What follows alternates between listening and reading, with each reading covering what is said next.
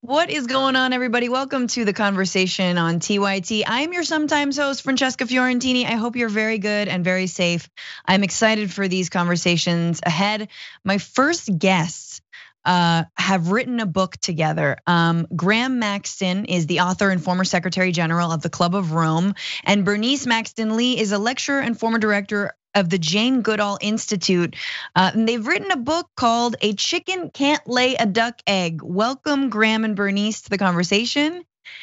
This book, you're welcome. I wanna talk about the title, but the book is about how, despite all the awfulness of COVID-19, there might be a silver lining and a lesson when it comes to how we go forward in tackling climate change. Explain how this moment can be instructional for us when it comes to reining in climate change. Okay, so the title from the book is actually from the words of Malcolm X, the black civil rights activist from the 1960s and 70s. What he meant when he said this is that a chicken can't lay a duck egg. A system is designed to do one thing and it can't do something else.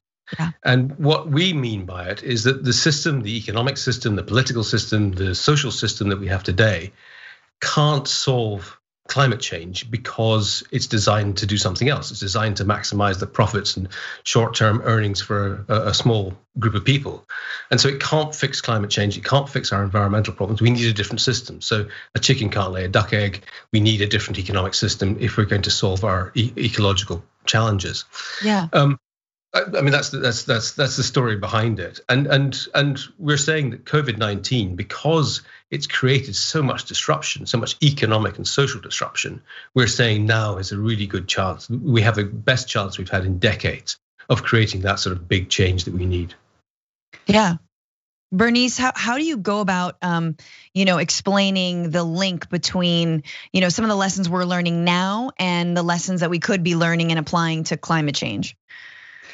Well, yeah, that's a really good question. So, I mean, for a long time, the things that we were saying needed to happen to stop climate change, people said were, nice but impossible, basically. Mm-hmm. So then along came COVID-19, and a lot of the things that we'd been saying that needed to happen, like shutting down a lot of production and sending people home and paying them not to work, and stopping people from flying, lo and behold, that started happening. And so it became clear that, actually these things are possible. So we're saying that actually we've made a really great head start. So let's use that momentum and do more. Yeah, absolutely. I was reading a recent study that said that there's been a 7% drop in global emissions, and that yet, if we were to be on track with, the Paris Climate Accord, which is of course incredibly a low of a bar, but still we have to get there, then we'd have to keep on reducing our emissions by 7% every single year for the next decade. And as someone who's, itching to go outside and meet with people and see people and drive places, it's worrisome because I'm like, wait a minute, what does this mean? Are we all gonna have to be inside for the rest of our lives? What is your response, and what do you lay out in the book in terms of whether we're gonna have to just be indoors as a way to stop climate change? I'm sure that's not what you're arguing, but yeah. It's not. No. I mean, you're quite right. I mean, emissions went down 7% last year, and they need to go down 7% every year now, and that's a big ask. But let's not forget also that the concentration is still going up. I mean, we're still releasing far too many greenhouse gases. And so the climate change situation is getting worse. Yeah. It's just that it's getting less, slower. It's getting worse more slowly than it was before. Right. What we're saying is we need to go back to something more like life was in the 1970s. We need to go back to a simpler life where we're not consuming so much, we're not using so much energy, we're not going, off to the Seychelles for our holidays or Mexico or wherever we're going. We're traveling less and living more simply, but with different values. We think about the world slightly differently, and we can enjoy it in different ways. Yeah, if I can just jump in there, it's also not just about the decisions that we make as consumers. It's not about us as individuals like staying in our homes. It's actually about producers not producing so much stuff. So this also needs to be much, much bigger than us as individuals, right? Yeah, Absolutely. I mean, it's sort of the framework that I think the UN has taken or hasn't really taken up, which is we need to pay countries in the global south to not emit, to not tear down the rainforest. That there should be an incentive, like you're saying, stay home. Here is money to stay home, which, here in the US, our government is not even doing a great job of helping us stay home to prevent the spread of this virus. I want to talk about that systemic change versus reform. I think that I'm in total agreement with you that especially under capitalism, it's like you can't have infinite growth on a finite planet, as they say. It is completely antithetical to keep growing GDPs and try and live on this planet that gets hotter and hotter and hotter.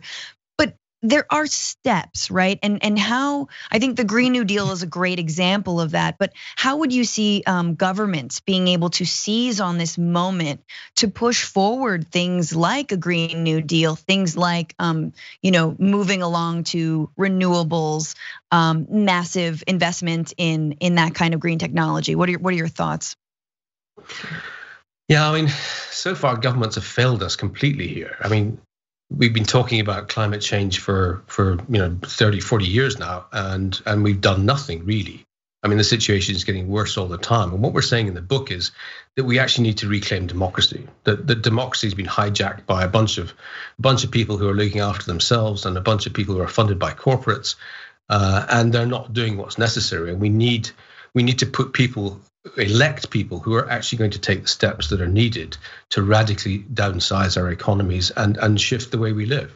Mm-hmm. Yeah, I would also add to that we need to stop thinking about environmental issues and climate change as in silos. We need to stop that being pushed into the green discussion, and we need to make sure that goes across all issues, so across social, across infrastructure, across health, because we're seeing a lot of confusion, and I use that term. Yeah, I'm trying to be kind here.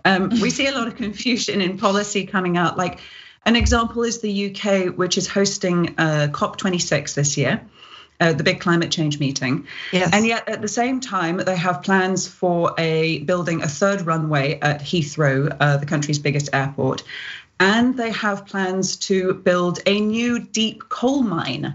So there's clearly a disconnect in that logic. Somebody's making some decisions on one side of the room that are not translating across to that discussion on the other side. Absolutely. Yeah, I think that, yes, once again, I mean, the Greta Thunberg is just resounding in my head that we need a radical shift. And here you've seen it in COVID. And I mean, one of the things that I think we're gonna have to talk about is how we actually confront these major industries like the airline industry, like the automobile industry that are all dependent on fossil fuels, which, as we all know, I feel like there was a sort of an idea that was like, oh, well, oil is gonna just get too expensive because the scarcity is gonna mean that it's too expensive. Well, it's cheaper than ever. So this is not, the market is not helping us in this moment right now. But anyway, what are your thoughts on that? Is it elect the politicians that are willing to stand up to those industries, or will they come around because green technology is profitable at some point? I don't know. What are your thoughts on that, Graeme? Yeah, right. So I think we need to interrupt the life cycle of this thought process. That just like some messiah, some hero is going to come along and save us all, that the market is going to come along and save us all. It's not. I'm really sorry to be the bearer of that news, but it's really not. So we have to have a major mind shift. Yeah, absolutely. The market can't solve this, and nor can technology. I mean, the problem that we've got here is our mentality. We keep thinking we need growth. We keep thinking we need to travel and live the way we do, and we don't. We need to change the way we live, and then we can solve this problem. It's not a technological problem. It's a political, social problem, and that's what we have to address. Just really quickly, personally, how are you coming away from this pandemic in terms of, and I know it's more than our own lifestyles, but how do we need to reframe how we think about even, the ways that we travel, the ways that we consume? Yeah, I mean, the pandemic offers us a chance to reset the way we live. I mean, we're living in a very strange situation here. We're in Taiwan where there is no coronavirus and we have no lockdown. And so our life is still as normal, but we're looking like almost from another universe. And we can see terrible suffering in the US and Europe, but we also want to waken people up so that they understand that this is an opportunity. It may be terrible right now, but we have the chance to change the way we think and change the way we behave. I would add to that looking from the outside in, almost at the way that different governments around the world are responding to this, we would really like to awaken the empathy in leadership. Start thinking not about the economy, but about the people, about the lives. Yeah, absolutely. We're in that moment of, in the US, just electing a president who finally is acknowledging the massive casualties under COVID-19. And of course, the massive casualties under climate change. Hopefully he'll acknowledge that and do something about it. Bernice Maxton-Lee and Graeme Maxton, they've just authored a book, A Chicken Can't Lay a Duck Egg, all about how this moment can teach us the way forward to solving and stopping climate change once and for all. Thank you both for joining me. Thank you both very much. Welcome back to the conversation. I'm Francesca Fiorentini. My next guest is the co-founder of the Progressive Change Campaign Committee. And for 4 years, he worked as a director of strategic campaigns and civic communications director for MoveOn.org. Please welcome Adam Green. Adam, thank you so much for being here. Great to be here.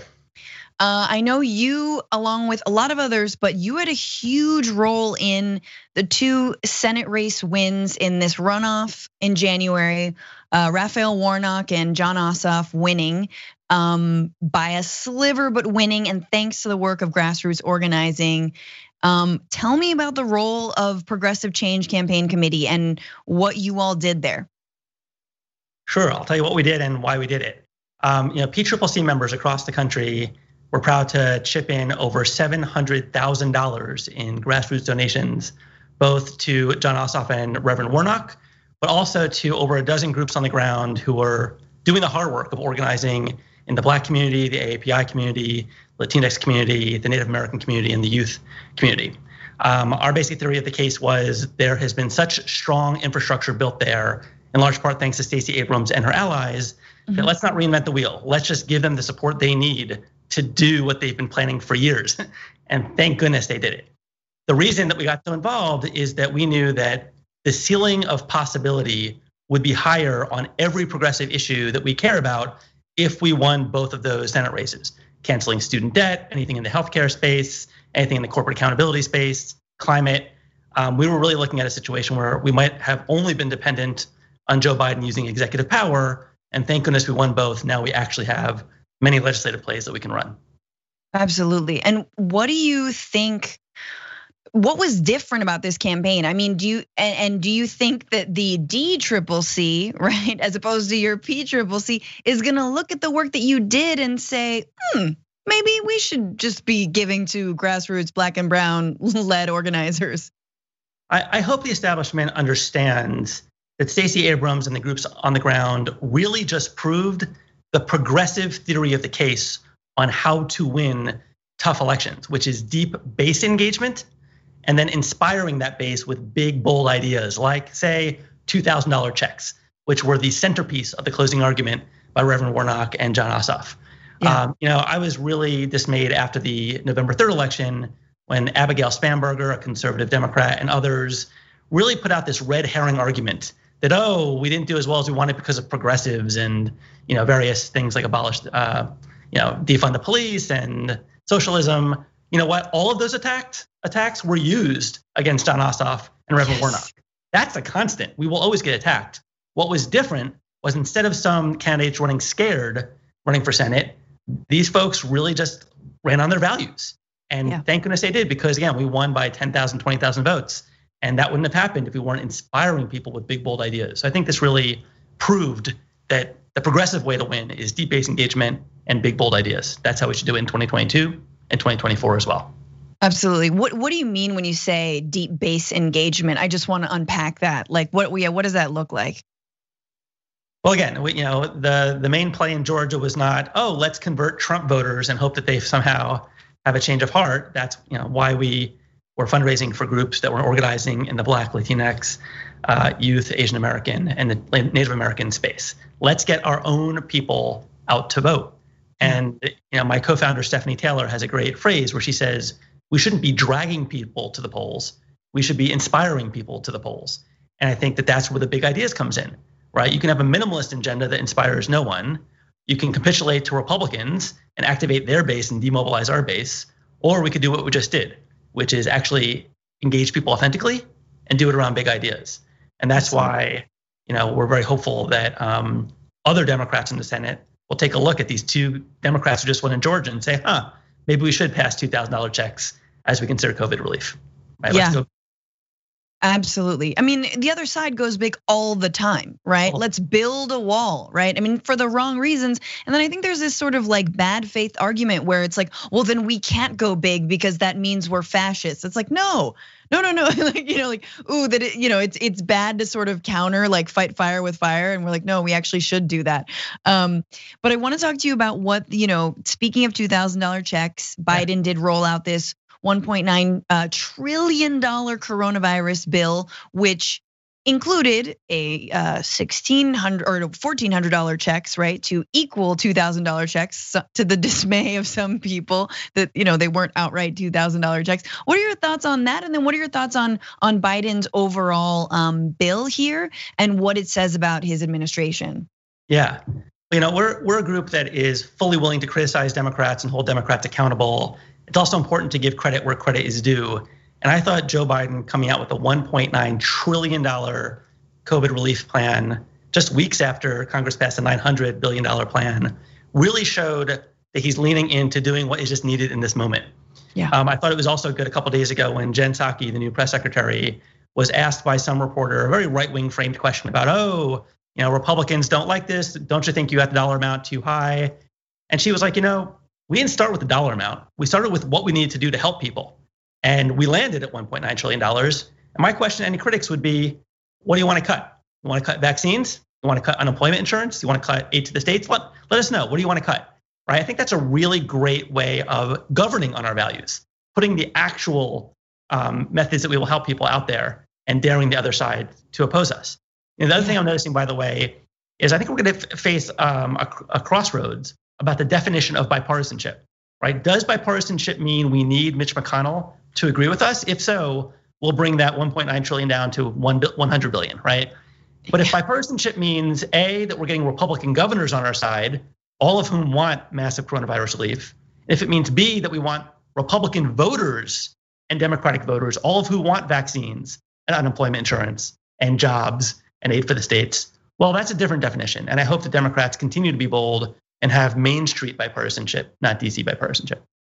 For sure. And I also think the media has a role to play because I've been noticing in the last few days, they've been framing this discussion of the coronavirus bill as in opposition to Biden's call for unity. Like, well, he says he wants unity, but then he wants all this money for, working people. And it's like, how are you framing this discussion right now? But again, we have to not fall into that trap. Yeah, and just one thing on that, we talk to reporters a fair amount, and I find that when we identify for them the two definitions of bipartisanship, it's a light bulb moment. They're like, oh, right. But they just think, bipartisanship means Mitch McConnell goes along. That's their default. They're not thinking there's two choices, I'm picking one. So I think there is a role. It's great that we have alternative media out there. Big fan of the Young Turks. And we just got to keep educating the public and the media. You're absolutely right about that. Yeah, it's the framing. So tell me about, there's been a lot of hand wringing and sort of scrutiny around Biden's administration picks, and every single person is scrutinized. And it seems like they weren't the worst when looking from a progressive lens, but they weren't necessarily the best. We know there's a lot of diversity, which is always really important. But what are your thoughts on his administration and sort of the signals that he's giving to the progressive movement, given that, let's say, Bernie and Warren are not, in his cabinet? Yeah, I think two things can be true at the same time. One, his cabinet and his administration is not going to be looking like a Warren or Bernie administration would have, but also the Overton window has massively shifted, and this is leaps and bounds above where Obama was in 2009. The difference between Rahm Emanuel and even Ron Klain as chief of staff is night and day. Rahm Emanuel could not wait to spit in the face of progressives, exclude us from the room. Ron Klain is the kind of person who wants progressives at the table in his ideal world. I do think we actually won a lot of progressive victories. I would say Warren wing victories. Janet Yellen, for Treasury Secretary, is someone who brought down the hammer on Wells Fargo when she was Fed chair. That's someone with a proven track record of challenging Wall Street, a far cry from Robert Rubin and other corporate Democrats who have been appointed in the past. Just in the last couple of weeks, we had Rohit Chopra, one of the big antitrust people on the FTC, who's been challenging Facebook and Google, appointed to run the CFPB. We've had several other former Warren staffers trained and versed in holding corporations accountable, appointed to be Deputy Treasury Secretary, or Chief of Staff rather, appointed to be right in the center of staffing the government for environmental positions. Another one in the foreign policy space. And a guy named Bharat is now the deputy of the National Economic Council. We're seeing a lot of just great people, in the administration, in addition to some of the more establishment people. So if the goal is to have a seat at the table, I think we have many seats at the table. And of course, if we ever have a movement president, we'll have even more seats at the table.